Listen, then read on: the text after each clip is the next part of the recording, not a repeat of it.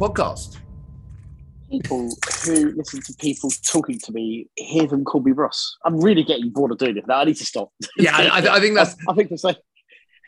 It's probably the last one. I think that's done. And I'm Phil, and this is Ross and Phil Talk Movies, the movie show where we talk about movies. It's a pretty obvious, right? Is it literally in the title? But it's not always about movies. Sometimes it's about other things. But before we get on to other things and movies and stuff, how are you, my friend? Are you good? I'm really tired today. Other than that, it's been quite a week. Other than that, I'm motoring on. Thank you. How about you? Yes, no, I feel you. I've been in Coventry at a show this week. So I've been on my feet a lot, traveling a lot. Last night we went to Brighton to watch the Rocky Horror Show on stage for, it's probably like the 15th time or something ridiculous that I've seen it. It's just like obscene amount of times I've seen the Rocky Horror. But by the way, it's one of the best versions of the show I've seen, and I think it's helped somewhat by the Brighton crowd, who are obviously very much of that show, right? Mm-hmm. That show very much speaks to them. But get this, for probably one of the most surreal moments of my life. It's genuinely a surreal moment.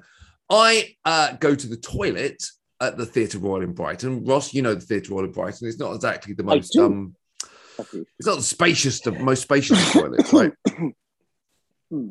Anyway, so I'm standing at the urinal, and in a million years, you will not guess who was standing next to me.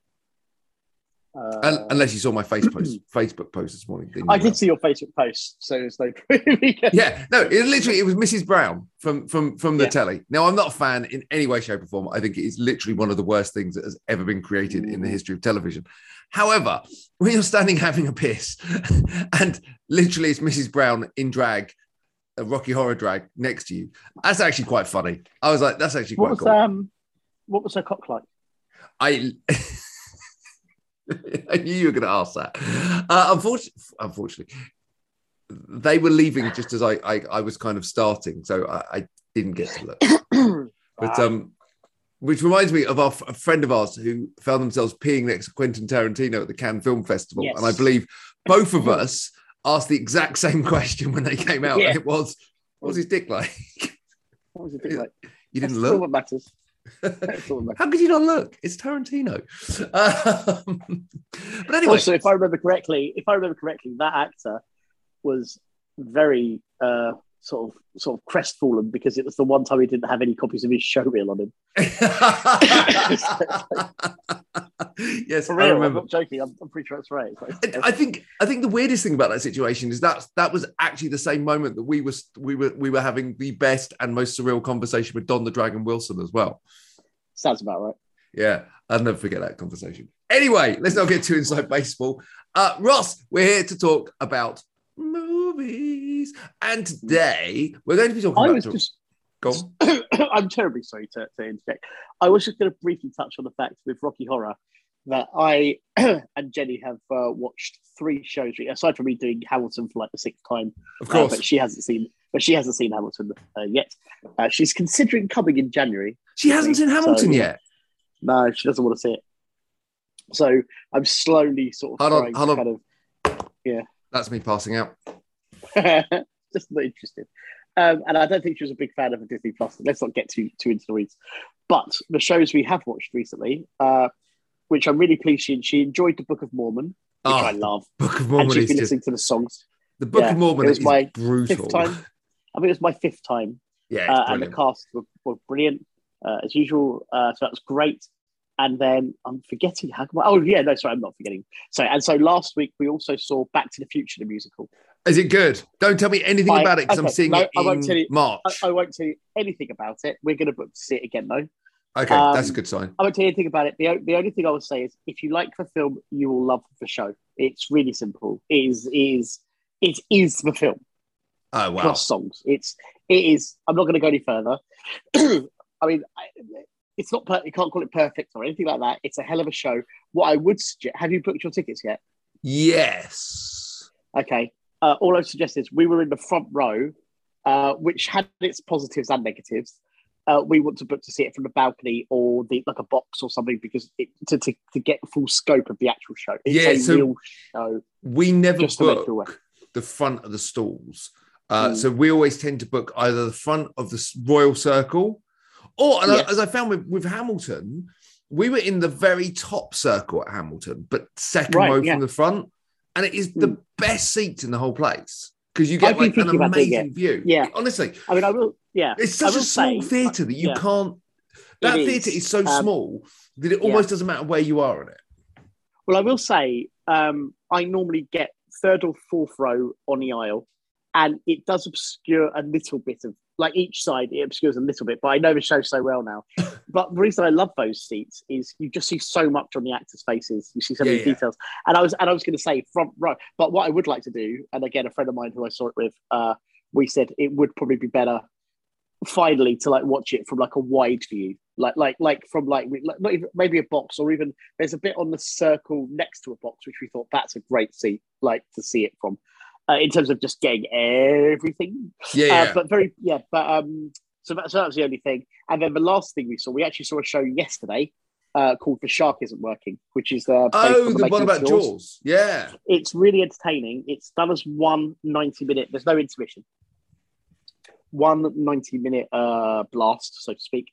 And I think we both had mixed feelings about it. But I think if you're interested in Jaws at all, it is absolutely worth coming up to see it. In particular, it's not expensive. It's very easy to get to from like Leicester Square. It's really convenient. And the actors are really good in it. It's maybe a little bit overdone. If we're going to get a little bit picky, perhaps some of it's a bit overdone in terms of like the character, like impressions of the actors. Yeah. Right? But if you have any interest for real interest, we know how many people of our age are like Jaws was the film that made them want to make films type people.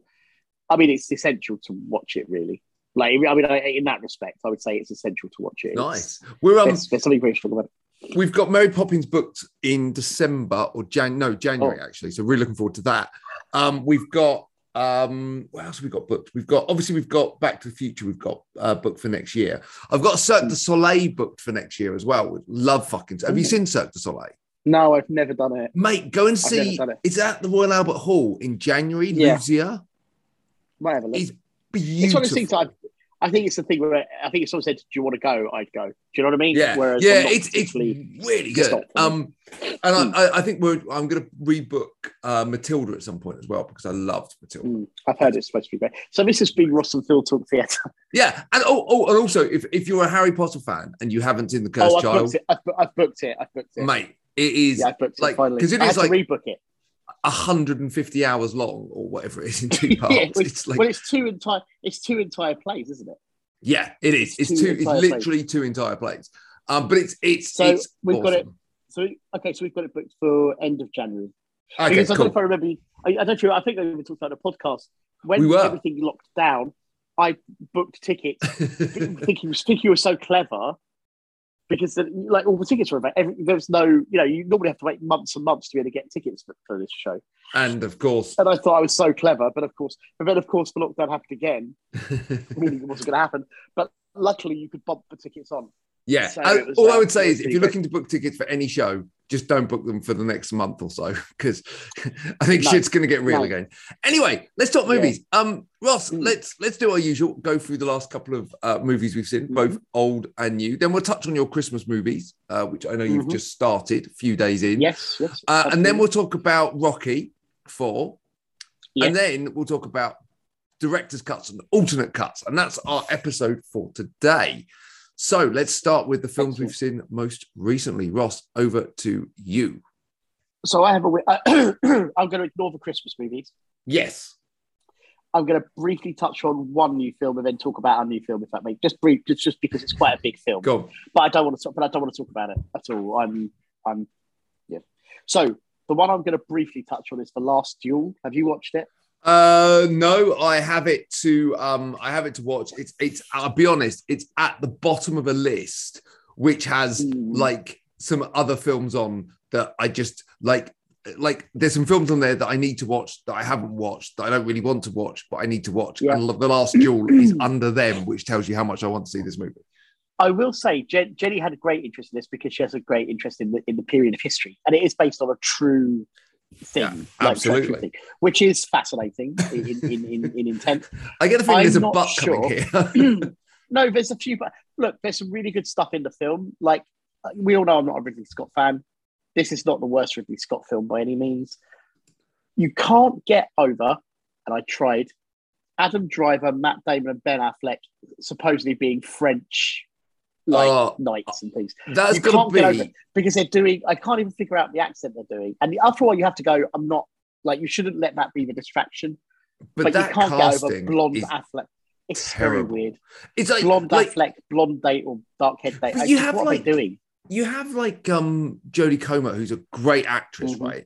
Yeah. Like Adam Driver, I'm okay with because he's a bit of a chameleon. Yes. I kind of get Adam Driver. I don't like. But I can't buy him as a French period. I just can't.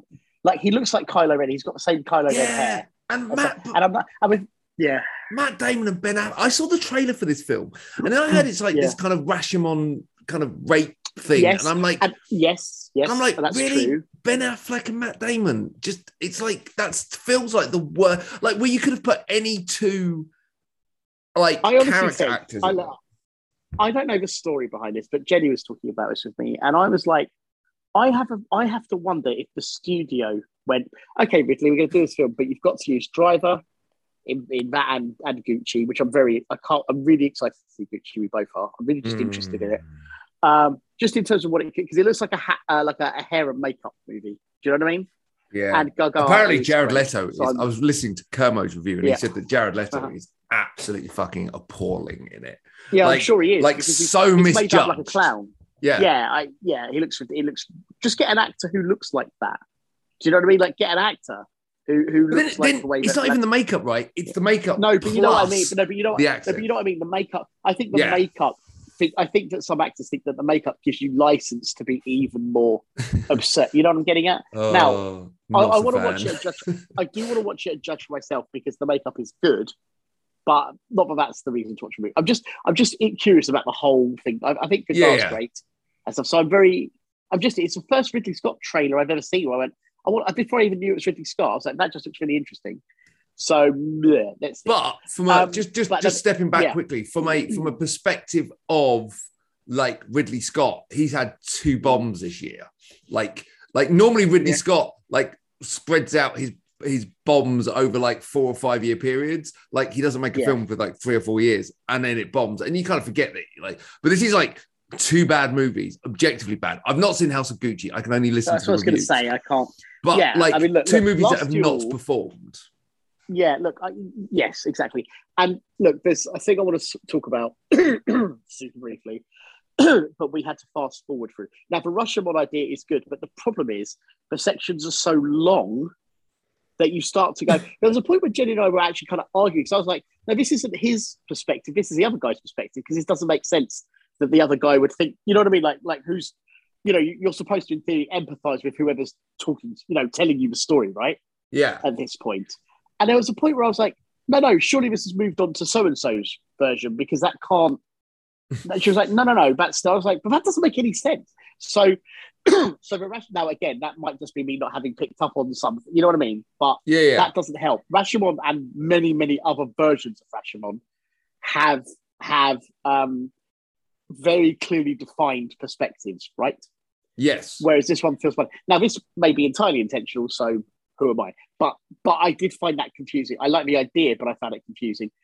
When you see the actual incident, we had to fast forward it because if we're going to call it rape, because that's kind of what's claimed it is, but then of course the other person is claiming it wasn't rape and all of that stuff.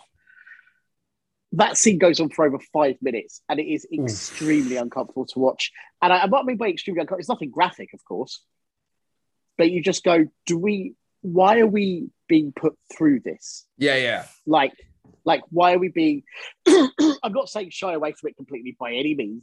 It should take the subject matter seriously. No, but like, so Simon Mayo said the same thing. 5 minutes of it. Mayo said the same thing. There's a possibility of a cinema I would have left at that point. Yeah. There's a possibility because it's a long film already and so forth. Now, here's the other 2 very quick points. The fights when they're in the battles and stuff and the actual duel, the fighting stuff is really great. And I mean, not terribly surprising, but it is really great. But on the flip side, the battle stuff, the actual mass battle stuff and the way the film looks, you just go, well, it's Kingdom of Heaven again, isn't it? Like, it just looks like Kingdom of Heaven. It looks like Gladiator. Like, it all just looks the same. It's that murky look, which is a good look. I understand it's a good look for the period. Yeah. But the moment you look at it, you go, Ridley Scott has done this a bunch of times.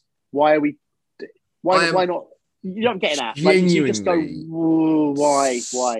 I'm genuinely so uninterested by this film that right. But here's the other bit, right? Just to quickly flip it, mate, you're right at the moment. Like, as in, having watched it, I wouldn't feel bad for not having watched it. Do you know what I'm getting at? I wouldn't recommend anyone to watch it. I wouldn't say don't watch it. But the thing that will keep you slightly mesmerised, it kept me slightly mesmerised, were in the scenes where you finally have Affleck and Damon together, because you look at them and they look, Affleck particularly looks ludicrous.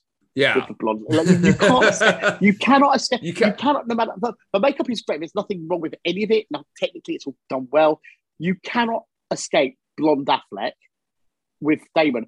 And there are some scenes where their dialogue, because apparently they had a hand in the script, where they suddenly go to this kind of what's like cod Shakespeare thing. Like you could just tell they went, oh man, this is a scene we're going to have together. And blah, blah. Do you know, getting that? You can feel that.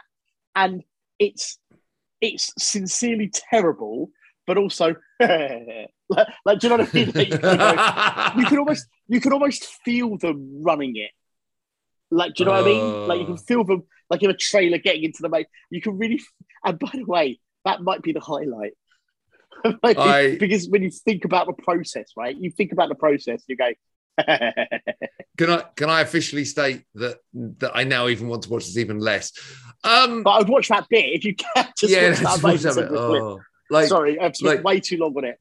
My enthusiasm for a film I wasn't enthusiastic about is now at fucking rock bottom.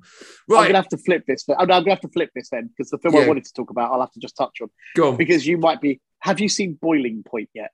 No. The Stephen Graham movie, for one take in a restaurant. So basically, it's a one take worst night this guy's ever had in a restaurant. He's the head chef of an upbeat, upscale Liverpool restaurant. Right? It's quite a bit of buzz about it. Interesting. I saw it for Biffa. Right? It's got Stephen Graham as the lead, but you've also got people like Ray Panfaki. You've got Jason Fleming. You've got a bunch of other people who I don't know their names, but everyone is fucking great in it. And you've got this whole thing where he's clearly got a lot of pressures on his outside life. Yeah. And there's a health inspector there, and there's all these important people there. And it's like a really hectic night in a restaurant, basically. Okay, is it good? And I think it was great. I was like, I read a few reviews afterwards, and I can see why some people, like, the ending's a bit anticlimactic, and people say there's some subplots that go nowhere. But I'm like, yeah, but it's a night in a restaurant. Not everything has to, like, this is just people's lives. Yeah. It's like 100%. I can't disagree with what they've said. There are some things that start, like personal stories that start, that sort of don't culminate. But because it's like this busy, crazy night, I wasn't sitting there going, well, fuck, what happens with that guy who just bought some drugs? I don't care. It's just part of what they do on a nightly basis. Yeah. You know what I'm getting at? I thought it was great. And here's the other thing. It's done in one take. You know my thoughts on one take things. Yes. I think they're mostly not worth it at all. I thought this served the story extremely well. And beyond that, I didn't even think about it. I didn't ever sit there and go, wow, it's amazing that they're doing this all in. I just watched the movie. And I thought it was great. Okay. I would watch it again if Jenny wants to 16. She wasn't here when I watched it. Okay. I would recommend it. See what you think. It's really performance led. Like I say, this one take thing, it doesn't feel like it's vanity. Yeah. It's, I guess, what I'm saying. Okay. And it doesn't feel like it's look what we did. It's the film. And I'll leave it there, because again, it might be better if you get the chance to watch it. Yeah, no, I will. I think I like really strong. I'm kind of a fan of like gimmicky shit if it's done right. So, and I like Jason Fleming. I like Stephen Graham. So cool. Yeah, they're all great in it. So, I've not had the best couple of weeks for watching movies. So I'm gonna do a Ross and go through. Probably mention on two, cool. Touch on two. We need to do the old ones afterwards as well. I'm gonna really quickly. I watched Hail to the Deadites. Oh, the documentary. Yeah.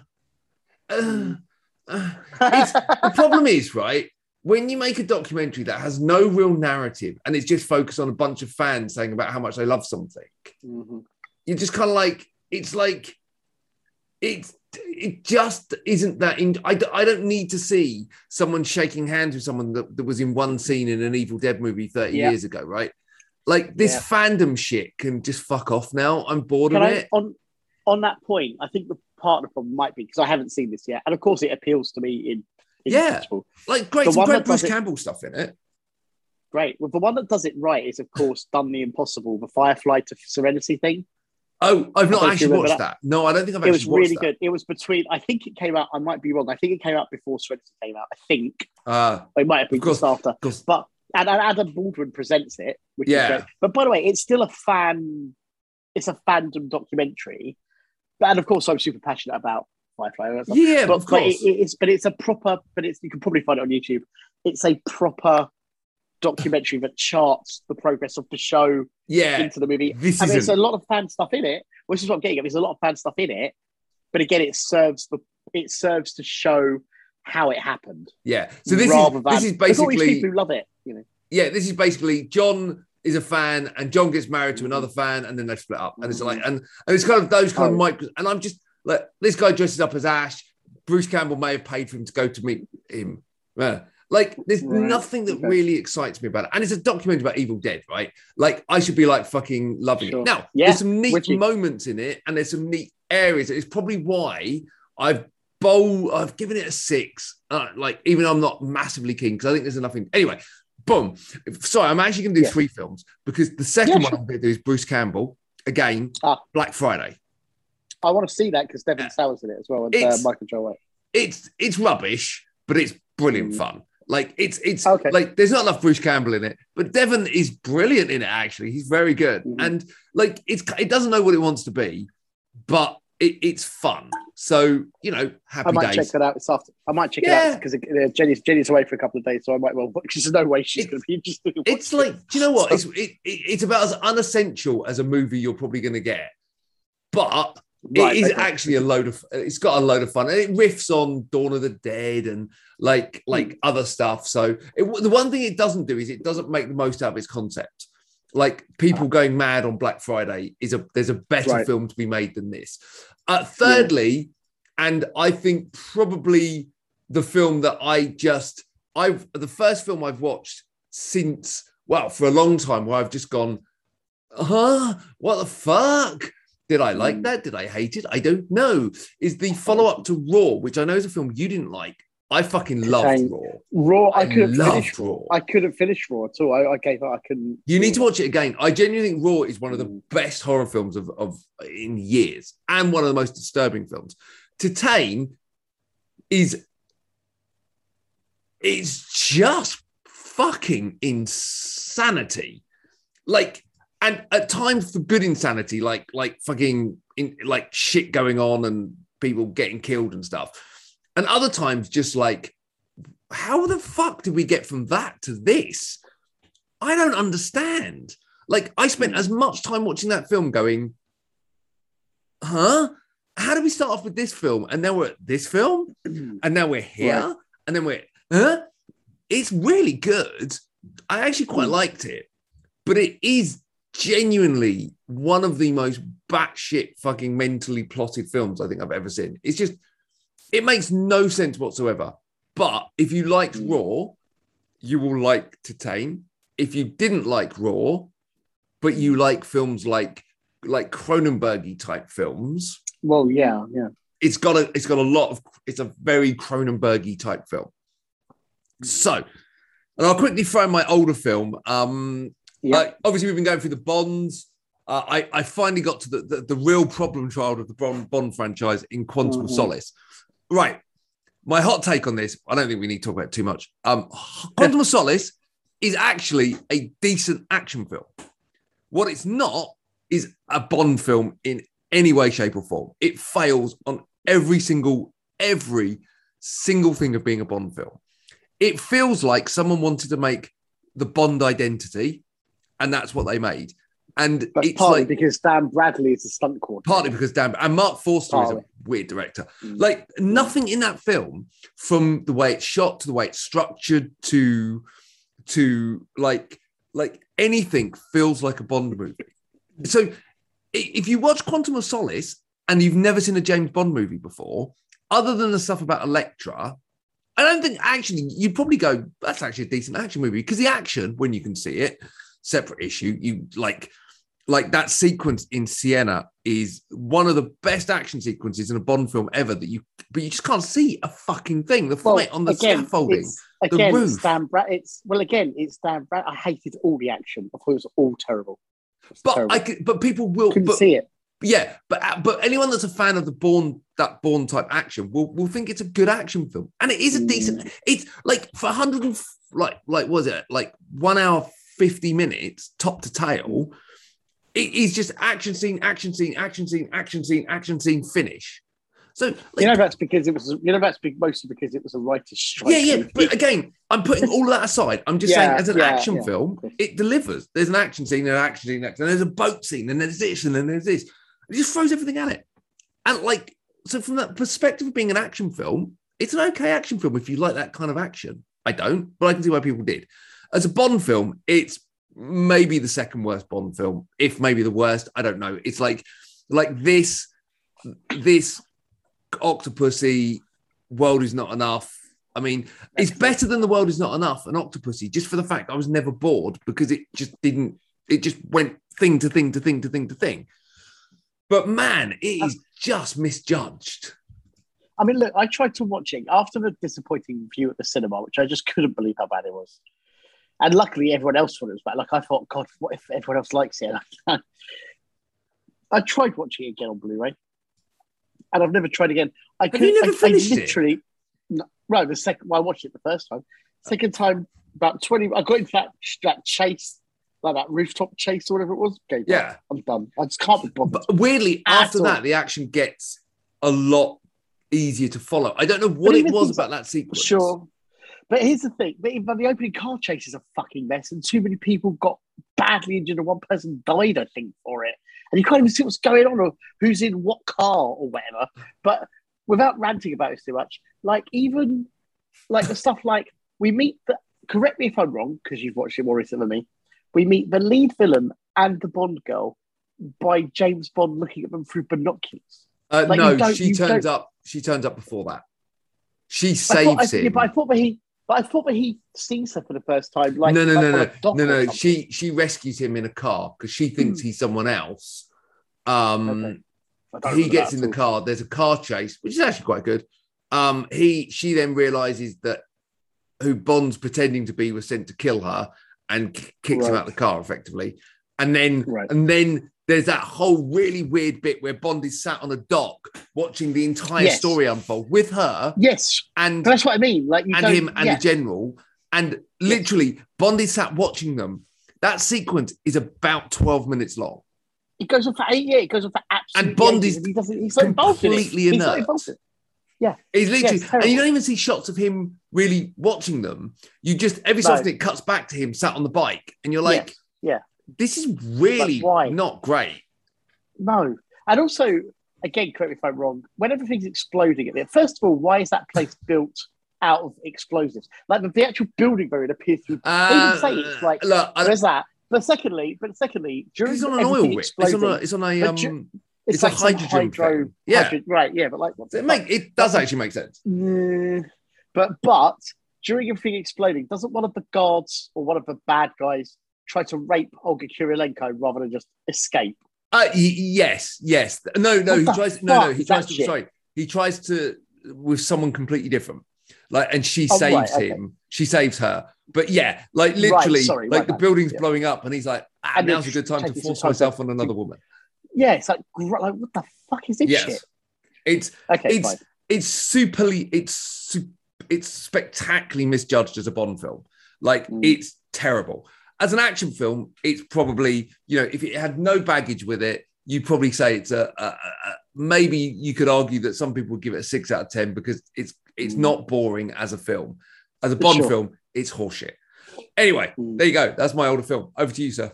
So my older film, discounting Christmas films, is of all things Ninja Terminator. I cannot believe you watched Ninja Terminator this week. Again. So to qualify this, back in when we were making Left 4 Dead, around that period of time, there was Poundland were releasing all these old Ninja Terminator type movies. Golden Ninja Warrior. And yeah. All that stuff. And we used to trade them like they were fucking like baseball cards. Like I'd buy them for people for Christmas presents. I'd watch them. And they are all utterly horseshit, but yet Ninja Terminator it was always the one that stood above the crowd. It's Ninja Dragon. Is this the one with the little robots as well? Yes, yeah, absolutely. The robots are amazing. But also, it's impossible to explain, except for Richard Harrison, this kind of gladiators actor from back in the day, made I think 2 ninja movies, and then Godfrey Ho, the producer and director, spliced the footage from those films into 12 different films over a 2-year period. And he would basically take another movie, like a Thai action movie or a Korean action movie, and kind of splice them into different movies and overdub them. So obviously it never makes any sense. Ninja Terminator might be, in inverted commas, the best one. In that, the Richard Harrison material is hilarious. The thing with the little robots. If you're listening to this and you haven't seen Ninja Terminator, just go to YouTube. You'll have a great time. But here's the thing: there's some legitimately good material in Ninja Terminator. Whatever the film, I think it's called something like The Unexpected Guest on the Star Ferry. The reason I watched it was because Action Boys, the podcast, does a thing called Ninja-vember. So for a couple of weeks, they don't do the whole month, but for a couple of weeks, mate, you have to do that next year. I wouldn't mind doing that at all. I'm certainly not doing Jackie January again at all. There's no way. I might consider doing it 1 a week or something. That's a harsh thing. Finding 30 good Jackie Chan movies. Well, as a certain friend of ours said, God help you come December, January. Well, can you imagine? Can you imagine? You could do a Scott Timber and just do Ridley Scott and Tony Scott movies. Yeah, actually, that wouldn't be terrible. You could probably it would, because between them, they've got... some of the Ridley Scott films. You get to about 18, and I reckon you could probably just about cope. Those last few. If you went, you know what though? Maybe you pick the 30 and you do the worst ones first, so they just get better and better. So start with Domino and Prometheus and yes. Well, Covenant. Just go backwards. Alien Covenant, Prometheus. I mean, for God's sake, Jesus Christ. The apex, of course, being G.I. Jane. G.I. Jane. Oh, no. Suck my dick. My dick. A Tony Scott film made by Ridley Scott. It's so weird. Yeah, and then but occasionally you will get to Crimson Tide, which is a Ridley Scott film made by Tony Scott. But not because eventually everyone cottoned on to what I knew all along, that Tony Scott was always the better director. Yeah, I'm totally with you, style and content wise. Yeah, Tony Scott was the better director. So, just briefly, the good stuff in Ninja Terminator, if you like martial arts films, is there's an actor called Jack Lamb, I believe his name is, but the character's name, which is the coolest character name of any movie, Jaguar Wong. Jaguar Wong, so good. His fight scenes are fucking awesome. The actual fighting, the Korean fighting, I think it's Korean. First of all, he's a stud. He's got a kind of Sonny Chiba energy. He's got a real sort of crackling energy about him. And they dress him like a badass. He's you would want to wear what he's wearing today, even though it's from probably the early 80s. It's fucking awesome. Mate, are we really talking about Ninja Terminator on the podcast? No, but just brief. Yeah, why not? But just make it all about Ninja Terminator. But for real, his fights are fucking awesome.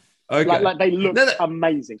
I genuinely awful, is it? Yeah, I genuinely enjoyed it in all the wrong ways. It has that kind of that thing where people, if I remember rightly, and I could be remembering where people just change into ninja count costumes just by twirling in circles, that kind of weird. Oh, they literally put their finger in a cheek. Oh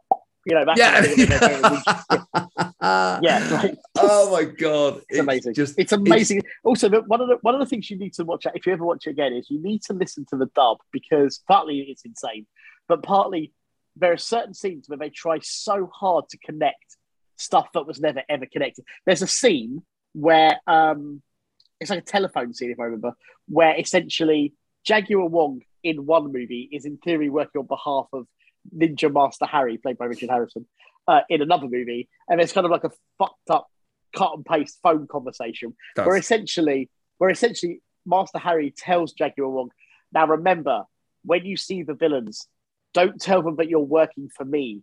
We have to pretend we don't know each other. So basically just excusing the fact that no one knows. There are so many scenes that where they just do a dub, which basically says, don't worry if they don't know who you are, because they, it's like, but you have to go and get this briefcase and take it to this guy. Like, it's so fucking, it's so over-explained. Brilliant. But is Jaguar Wong, and it is a very cool name, is it as good as, do you remember we had that film double bill we were going to do, which was John Nails and, what was it? Clint... No, it's tough as fuck. Yeah, it's tough as fuck. Yeah, you had John Nails and Clint Fuck, wasn't it? Hard as nails. Tough as fuck. Yeah. It was like Steve Tuff is John Fuck. John Fuck. Steve Tuff is a cop. Steve Tuff is an undercover cop who becomes John Fuck. Like to go into like the mafia or something. So it's like tough as nails, tough as fuck. Hard as nails, tough as fuck. It's the best title ever. Tough as fuck. Should still make it. Anyway, we got stuff to ask. We'll come back to Christmas movies because I just want to make sure we've got enough time. If not, we can do it next show. Listen. I've only seen 5. I can just run through them. We don't have to say anything. 4, technically. I would have thought, unless you've watched one this morning. Oh no, you're right. I apologise. Quickly go through Christmas movies. Very quickly. Day 1, Office Christmas Party, which I really enjoy. Day 2. Oh wait a minute, have I gone wrong? No, that was day 1. Day 2. So day 2, a Netflix movie called A Castle for Christmas. What you were telling me shit that happened in this film? Were you bullshitting? No, of course I was. Oh, okay. Because I was like, what the fuck? Jenny and I both loved it. It's one of those awful Netflix movies, but therefore it's wonderful. About Brooke Shields, who plays a successful author who kind of becomes disgraced. I don't know how that happens, but she becomes disgraced after a thing. She goes on Drew Barrymore's TV show. Basically, she kills off like her most popular character. Okay. Like you have Drew me. Drew Barrymore's great in it. Yeah, it's great. She goes on Drew Barrymore's chat show, and she basically causes a stir. She there's a thing in her family history about this castle. She goes to the castle and meets Carrie Elwes, who is fucking fantastic in it. He's fucking fantastic in it. And Lee Ross plays like his like his valet, whatever it is. Yeah. And Andy Osho is in it. Like, it's got a really good cast. It is one of those sweetly romantic, couple get together over Christmas thing. It's beautifully shot. It's total nonsense. No, you're not convincing me. You're not convincing me. Right. What was next? Loved it. Next one was one I'd never seen before, The Santa Claus. I've never seen it. Oh, it's a terrible movie. It was fun. Like, it was fun. It's terrible. And then one that I really like, The Night Before. The Seth Rogen, Joseph Gordon-Levitt, and I think I've seen it. It's notable, particularly for the fact they have these terrible Christmas sweaters, and I'm desperate to get Seth Rogen's Hanukkah sweater. It's very hard to find. Like, I'll try to find it online, but it's a proper good adult comedy. And almost like an anti-Christmas comedy sort of thing. Okay. But still brings it all together with good spirit at the end. And it's got everyone you've ever remembered from comedy in it anywhere. Like Mindy Kaling is in it. Michael Shannon is in it. Like there's loads. Tracy Morgan. Like, so many. If you haven't seen it, it's fucking blast. It's a blast. Okay. So let's talk Rocky IV, Rocky versus Drago, the ultimate director's cut. I mean, fucking hell, Sly, give it a title, why don't you? We need at least 7 hours to talk about this one. Sadly, we do not have 7 hours, but what we do have, 6.5 hours. I compromise. That'll do. So it's a new version of an old movie. Now, it's an old movie that obviously we both love. Weirdly, it's an old movie that was both of our first movies back to the cinema. Last movies before they cut the cinema off completely in that whole horrific cock up last year. And Stallone has basically taken out 45 or 42 minutes and put in 45 minutes of the film. So this is genuinely a completely different version of this movie. Gone is most of Paulie's stuff, which is quite sad, but not sad, the robot, because that was shit. And in a few new scenes, some like different stuff, but ultimately, has the heart of Rocky IV been kept, or did Sly commit the ultimate crime and destroy what is, one of the best kind of movies of all time ever. Ross, what's your opinion? Loved it. We both did. Yeah, we did, didn't we? We both just loved it. Well, I mean, also Jenny and I. We both You're talking Jenny, but yeah. Yeah, but we all loved it. I've heard some criticisms of it, and that's fine. Like, you know, but as like himself says, both versions of the film are available. Like, this is not replacing the film. You've got both versions. I think both versions are great. I think one of the clever things, we'll go broad strokes, he understood that the two training scenes are sacrosanct, and he just left them as they are. He literally did not touch them. I love how one of the key choices he made was in There's No Easy Way Out. And let's remind everyone, No Easy Way Out is an entire song, like a 4-minute song. The whole song.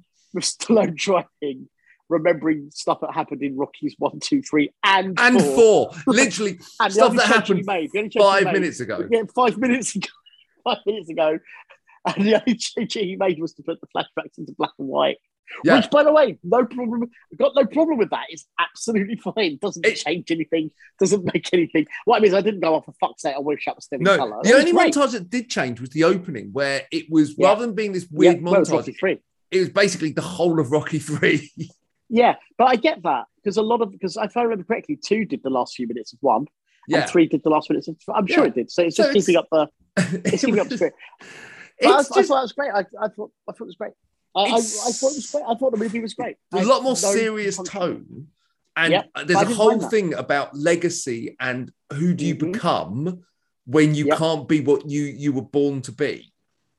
And you for the first time in Rocky 4, it wasn't about Creed's ego to take on Drago. No. It was about the fact that he had to do it. Yeah. Like, there wasn't a choice. And it made it much more meaningful. And here's I don't know if you felt this. I think we talked about this on another podcast we've been cheating on. Where look, I've seen Rocky 4 50 times. I don't know. Let's say 40 or 50 times comfortably over the years. Maybe less, but around that, right?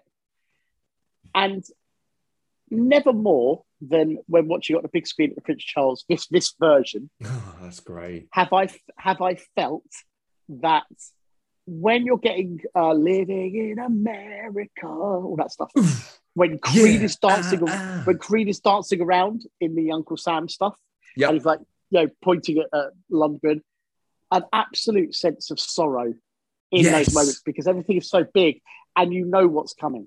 Yeah, it didn't lessen it. It actually made it more acute to me. Mate, it made it much more acute. No, you're completely right. I was like... We were like, oh no. Like, Jenny and I were both like, oh no. Yeah, like, there's something about it.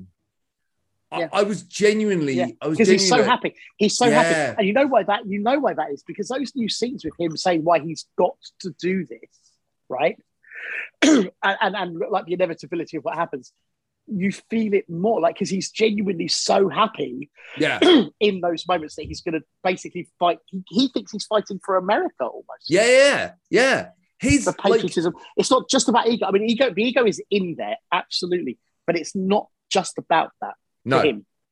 According to this version, it's really, really good. It's really clever. Yeah, it was genuinely. It genuinely was affecting. It genuinely was emotional. It genuinely was like a whole different take on the film. And then you get why Stallone has the guilt. You get why Stallone, why Rocky, absolutely, why Rocky has to like in the same way that Creed had no choice, Rocky had no choice. He and you could tell though. Whereas in Rocky 4, you always got the impression he kind of wanted to. In this film, you kind of got the impression that he had to, and there was a massive reticence to it as well. There was a fear. I actually got a sense of fear for Rocky to take on Drago. There are more stakes. Stakes, man. It's such a different thing to say. Like it's the same film, but it's a completely different version. Also, I don't know if you agree. We also thought that Lundgren becomes more humanized in it as well, which I thought was really more. Good. Yeah. Really good. More. It was relatively. I thought it was relatively subtle, but yes, it was more. You feel more, certainly during the fight, certainly more than before. You feel during the montage bit when, like, you realize when he first gets hurt and realizes he can be hurt, and all of that stuff. Now, I don't think I might be wrong about this because, again, memory's not brilliant. I'm not sure how much of the final fight was changed. I don't think a lot of it was actually changed. Actually, I think there was some different stuff in it. There was some different stuff in it, but I don't think overall. Again, I'd like to watch the two next to each other. Yeah, sure. I wanted to do that. I really wanted to get the opportunity to watch the original one first, or just after. I just didn't get to do that. When we're able to access the new version, I will do it just to do it because let's face it, it's less than 3 hours left to do it, and I have no compunction doing it. Yeah, I mean, Jesus, specific if nothing else, watch specific segments next, back to back. It's like the very definition of an easy film to watch, right? It's like there's nothing. Yeah, it is. Creed's funeral. Just quickly, Creed's funeral, fantastic. Yes. The one scene where, because basically the son has almost been erased, but the scene where he's with his son is in bed. I thought that was really great. And Jenny did too. The stuff between him and Talia Shire was fantastic. Yes, Talia Shire. Even the boxing commission stuff was great. The new stuff. Yes, liked it a lot. My only thing I didn't like, and it's just a small thing, is that it took out the character of Paulie almost entirely. And I get that. I see that. They had to do that for the robot stuff, right? And that's fine. Yeah. But like Paulie was always this kind of, it was a bit of like, for me, it was always like a bit of a heart and a bit of a, like the underdog. You say that. You're right. And you know what though? That made the bit for me before the final fight where he goes, if he could unzip himself and become someone else, it'd be him. Made me fucking cry a bit. Yes. No, you're right. That really got me. Great. That really, really got me. And then when he turned around and said, actually, maybe not, or whatever it was, I was like, yeah. But that I really got, and also his presence in the training things is still good. The stuff with him in the final fight. The only thing I will say, and someone else suggested this, and I have to agree, one of the big mistakes of additions, and it's only a moment, and it's in the final fight. And I think you just didn't need it. And this wasn't my idea, but once someone suggested it to me, but I completely agree. The bit when he has this moment of interior monologue, like get up again, or something like that. Yeah. When he's on the ground. And I'm like, his acting is doing that. You don't need to add that. Yes. And also it's just the one moment of voiceover. If there was more voiceover, maybe I wouldn't have even thought about it. Yeah. But it was one moment. And I'm like, mate, you could just almost imagine Stallone going, what could I do to make this more? Oh, if we hear Rocky saying, you got to get up. You know what I mean? Like, I think they're trying to get do up, you son of a bitch. But they should have had, get up, you son of a bitch, because Mickey loves you. That would have worked. Yeah, they should have telling himself to. Yeah. Yeah, absolutely. Look, it's a moment. It's a small moment. It doesn't ruin anything. But it really did. I did go, why? And it gives you an option, right? Do I want to watch the version of Rocky that's kind of a bit more fun and jovial and a bit more kind of 80s, or do I want to watch the version of Rocky that's a bit more hard hitting and kind of serious? It gives you two very different versions of the film. Yeah, I still thought this was fun. Like, as in, it went by again so quickly. The montages, man. He is a master. He is a master of cinematic storytelling. I can't. Yeah.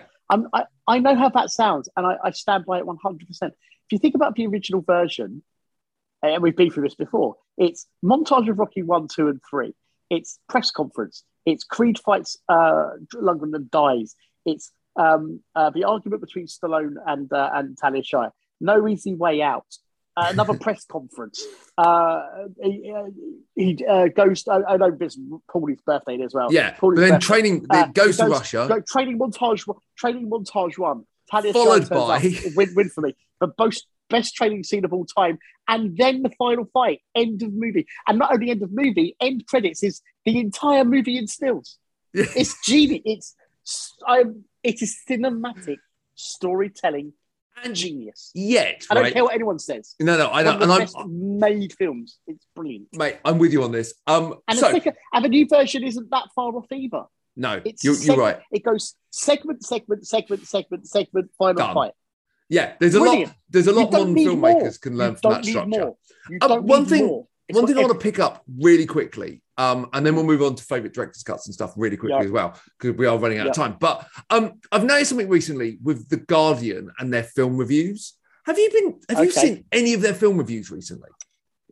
Literally, only when friends have posted occasionally. So they have shit on almost every film of any form of genre, right?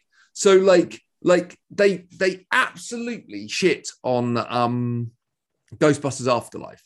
They absolutely shit on Rocky. They absolutely Is it the shit. same review? I haven't gone into it too much, but just in general, Okay. I'm just like, fucking hell, man. Like everything they keep shitting on. And I'm just like, of course, West Side Story gets 5 out of 5. It probably is brilliant. Yeah. But you know, when you're just like, you're like, come on, man. Like, you can't shit on every single fucking genre film. But yet they do. And it's starting to bug me a little bit.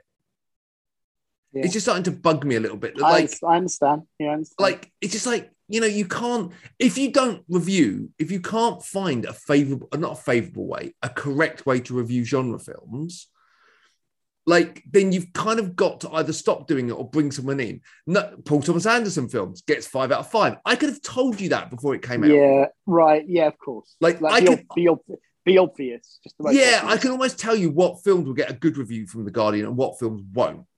Like, and no, I'm not just pissed off that they gave Rocky 4 like 2 out of 5. They did, yeah, 2 out of 5. They also did give Apex 1 out of 5, which I think is probably, you know, generous. I mean, yeah. Okay, Ross, look, we're not going to do like a top 5 or top 10 or anything like that, but I just want to talk about director's cuts, like based on kind of the Rocky thing. And there are some great director's cuts of movies out there. Some director's cuts that absolutely make the film better. And of course, I'm going to kick off with my favorite, and I think you like this one as well. I think my favorite director's cut of one of my favorite movies of all time. And in fact, I don't even think of it as a director's cut anymore. I think of it as the version of the film, and I refuse to watch the other version, and that's Aliens. Yeah, that's literally my only one, to be honest. Wow. Okay. Short conversation. I don't really have it. I was thinking about it. There's like I'll talk you through a few others' favourites. I've got a couple I can say. But can you watch the other version of Aliens after seeing the special edition? In fact, I went when was it Picture House? It was a Picture House. It was Picture House. It was an anniversary. It was like a 30th anniversary or whatever it was.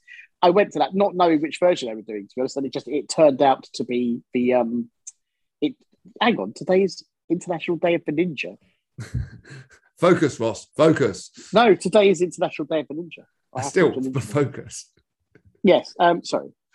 It just came up literally just pinged up in front of me. Today is International Day of the Ninja. Okay, so sorry, we're talking about directors. Sorry. Right, sorry. You were saying to me another one, yes? No. I was just saying, you were saying about went to see it in the cinema. Yes. I'm sorry. Yes, I was. Yes. I'm so easily distracted. You're like a fucking puppy. I went to see it not knowing which version it was. It was the theatrical version, and I still enjoyed the hell out of it.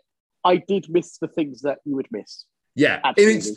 It's a barnstormer better. of a movie. It's still a barnstormer of a movie it is. Anyway. But yes, you're right. It is infinitely better. Weirdly, on Disney Plus, I was going to watch Aliens, and I looked at it. I was like, oh shit, that's the normal version. I don't want to watch the normal version because I love that film, but that is for me a very inferior version of a brilliant movie because the other version is just so much better. And it's little things, but it's just so much better.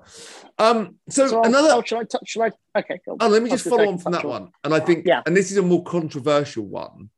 Okay. You know, I've always loved Alien 3. I am the only person on the planet that actually probably watched Alien 3 as much as I did Aliens when I was growing up. Don't know what it was. I like the Britishness. I like the kind of dystopianness about it. Yes. I just liked how like they threw away everything that they achieved in Aliens in such a brutal and cold way. And of course, I think the assembly cut is a great version of that movie. And I think it is a better version of that movie for sure. And it's really interesting to get a glimpse into what Fincher wanted to do and changes like the different alien and changes like when the alien escapes, the whole film actually makes sense. So you can like it or not like it. And I get the fact that some people hate Alien 3. I get why. It doesn't make a great deal of sense. the assembly cut actually makes that film make sense. And they get rid of that fucking horrific bit where the alien comes out of her chest at the end. It's like... Yeah. But yeah, so like I'm a massive fan of Alien 3, and I think the assembly cut again is a superior version of that movie. Yeah, I mean, I agree with you completely on the lightsaber cut. So here's a couple of... I'm going to throw a couple out, or we can talk about them or not talk about them. Okay. I feel like this is almost like a matter of degrees, though. But okay, so one of the more interesting ones to me is the Donner cut of Superman 2. Yeah, because it doesn't really work because of course they don't really have all the material. No, but it is a less fun version. But because I like Richard Donner so much, it's certainly an interesting watch. I don't know if there's much to talk about on that, but it is an interesting version. The one I wouldn't mind touching on about, I was going to get to Dawn of the Dead for the 2004 version, but again, I'm not sure there's a lot to talk about. I think it's a better version, but there's not a lot I can really... I think... So what's actually the difference between... I mean, again, I couldn't... It's been a while since I've watched them, so I can't really... Actually, on Dawn of the Dead... I've got both, and I like both. And I guess I would go for director's cut simply because it's Snyder. Before Snyder became whatever he's become, this was a terrific movie. So before Dawn of the Dead, this is what I'm getting at. Like, and before we leave Dawn of the Dead, obviously Dawn of the Dead was one of the first movies to have, like the original Dawn of the Dead was one of the first movies to have like different versions.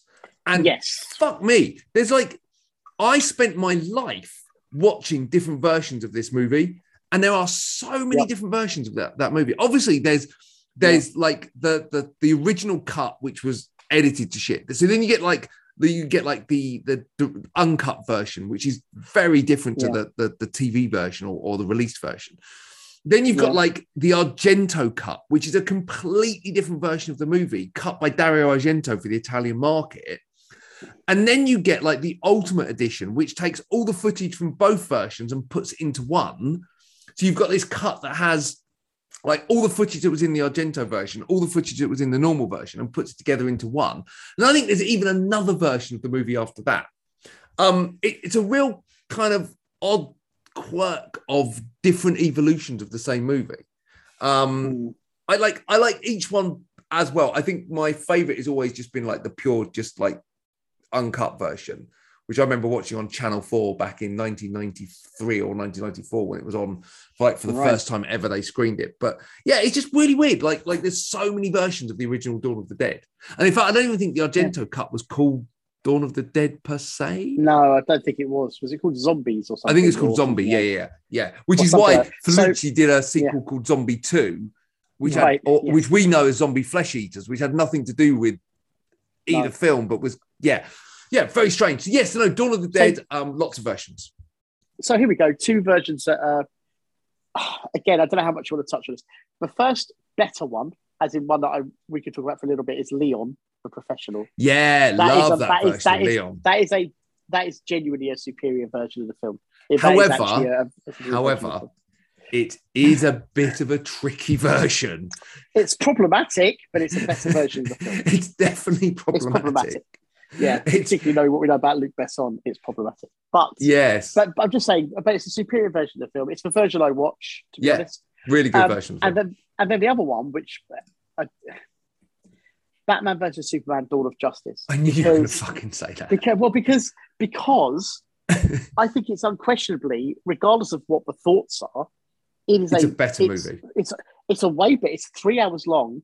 Doesn't feel 3 hours long, and this is before we get into Zack Snyder's Justice League, but it is absolutely a better version of the film, significantly. Explains a lot more. But yeah, I would basically say Batman vs Superman: Dawn of Justice, barring the Martha moment, because you just can't get over that. But barring the Martha moment, I would say that's a solidly good movie, like good all the way round movie, because a lot of the flaws of Batman vs Superman, again, aside from maybe the Doomsday fight, because we know how that goes, but it's so much smaller. It's so much a smaller part of the film now, given everything else. So I'm just going to say I'll give it that. I'll chuck one in as well. Yeah, got it. Yeah, I think I'll chuck a trilogy in. I'm going to say the Lord of the Rings. Well, Lord of the Rings. Yes, Lord of the Rings trilogy. Completely. they're the only versions we want to watch, right? Aside from the insanity of the last movie's epilogues, they are clearly. But I don't think the director's cut out. necessarily adds to the epilogues, does it? No, but they just a pain in the ass. But by that point, you're just like, please, I'm done. I want to go home. I want to go home. Yeah, absolutely. Obviously, you're absolutely right. Obviously, there's some other cuts that people talk about a lot. Sorry, just briefly, before we skip on, just because of Justice League being this year, again, a much superior version, like unquestionably superior version of it. Yeah, like was it worth it? It was worth it. Like regardless of what we all think of, whatever individual opinions, is the sex fucking bullshit? So my brain is that 4-hour version of the film good? It is. Yeah, it's 4 hours. But I was surprised at how good it was. So was Jenny. It's a completely different version of the film as well. And that's what a good director's cut should be, right? Like, obviously, absolutely. One of the most famous ones is Blade Runner. Like, there's various different versions of that. I almost don't want to talk about that. I know, because you hate Blade Runner. It's not that I hate, I just don't think it's that. I think it's beautifully made. We all know this. My main criticism has always been, whenever Rutger Hauer is not on screen, it's fucking boring. Many people disagree. I just don't think people can deny that Rutger Hauer makes the whole film light up. Yeah, he does. He absolutely does. And another one on the same token, Apocalypse Now Redux. I've only seen Apocalypse Now once. I've never rushed to want to see it again. It's the documentary about Apocalypse Now is better than the film. Fascinating, Heart of Darkness. And on that subject, how could I forget Godfather 3 Coda? Yes. Yeah, have you seen it yet? No, I haven't. I'm still to that film. It's a much. You should definitely get. Dude, watch it around Christmas. It's not a bad thing to watch at Christmas at all. I just love its title. Much better. Francis Ford Coppola, The Godfather, Coda, The Death of Michael Corleone. That's like ass title. Wow, that is a title and a half. That one, isn't it? Yeah.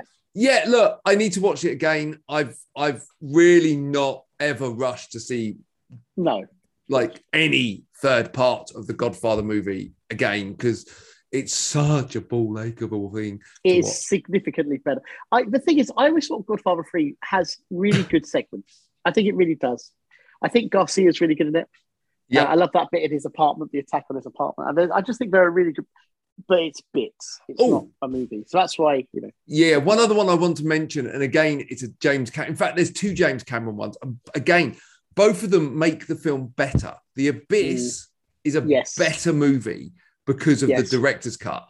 And Terminator 2 is a better movie because of the director's cut.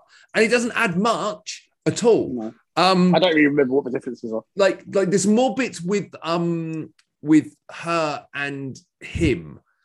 And the director's cut is the bit where they try to make him human. That's where all the human, they try to humanize him. And so, you're right. I just always think of, I always think of that as just being the film. I don't really think of it as the director. I think that's the problem, isn't it? Other director's cuts that I'm reading that apparently changed the movie. I Am Legend apparently has an infinitely better ending because of it. Is it? Yeah, apparently so. Leon is another. Little Shop of Horrors. I did not realize had an alternate version. No, me neither. Apparently, the alternate version, basically kills off Audrey and Seymour, and then the plants come over and take over the world. Really? Yeah, and that's where there's a song on the soundtrack called "Don't Feed the Plants," and that's where it comes from. Apparently plants crash through city buildings, swallow trains, climb atop the Statue of Liberty, and eventually one rip through the cinema screen to threaten the audience. Cue the closing title card at the end. It's joyfully absurd. That's really cool. Apparently I've never seen it, so I'm going to have to watch that. That's really, really cool. Apparently there's also an extended cut of, obviously there's an extended cut of Watchmen, which I will never watch in a million years. No, dude. I really like. I haven't seen the Ultimate Edition because I've seen the pirate stuff, the black, whatever it's called. But no, I like the director's cut. I think overall, you need to make Zack.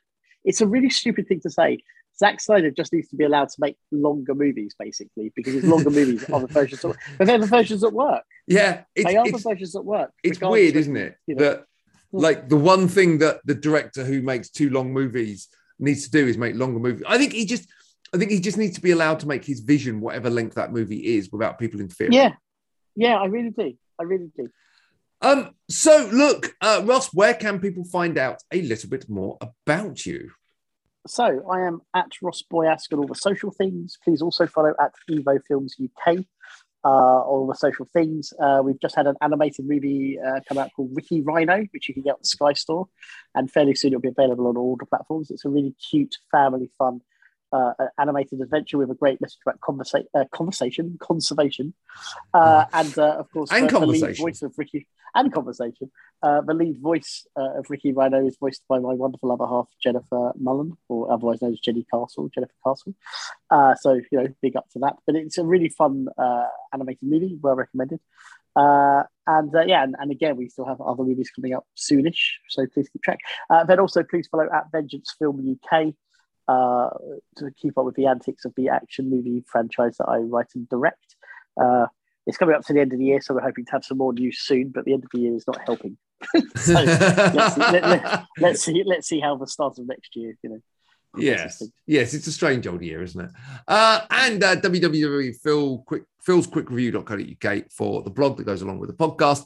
Follow us on Twitter and Instagram, Phil Quick Review. That's Phil Quick Review with no S. And we will be back for another episode shortly, and we'll be building up to our famous end of year show where we pick our best and worst of the year, as well as my annual awards and other stuff. What will be the worst film of the year for Ross? I wonder. Can anything beat the film? Thanks for listening. Don't forget to rate, review, and subscribe wherever you get your podcast from. And we'll be back shortly. Take care. Bye. Cheerio. Bye.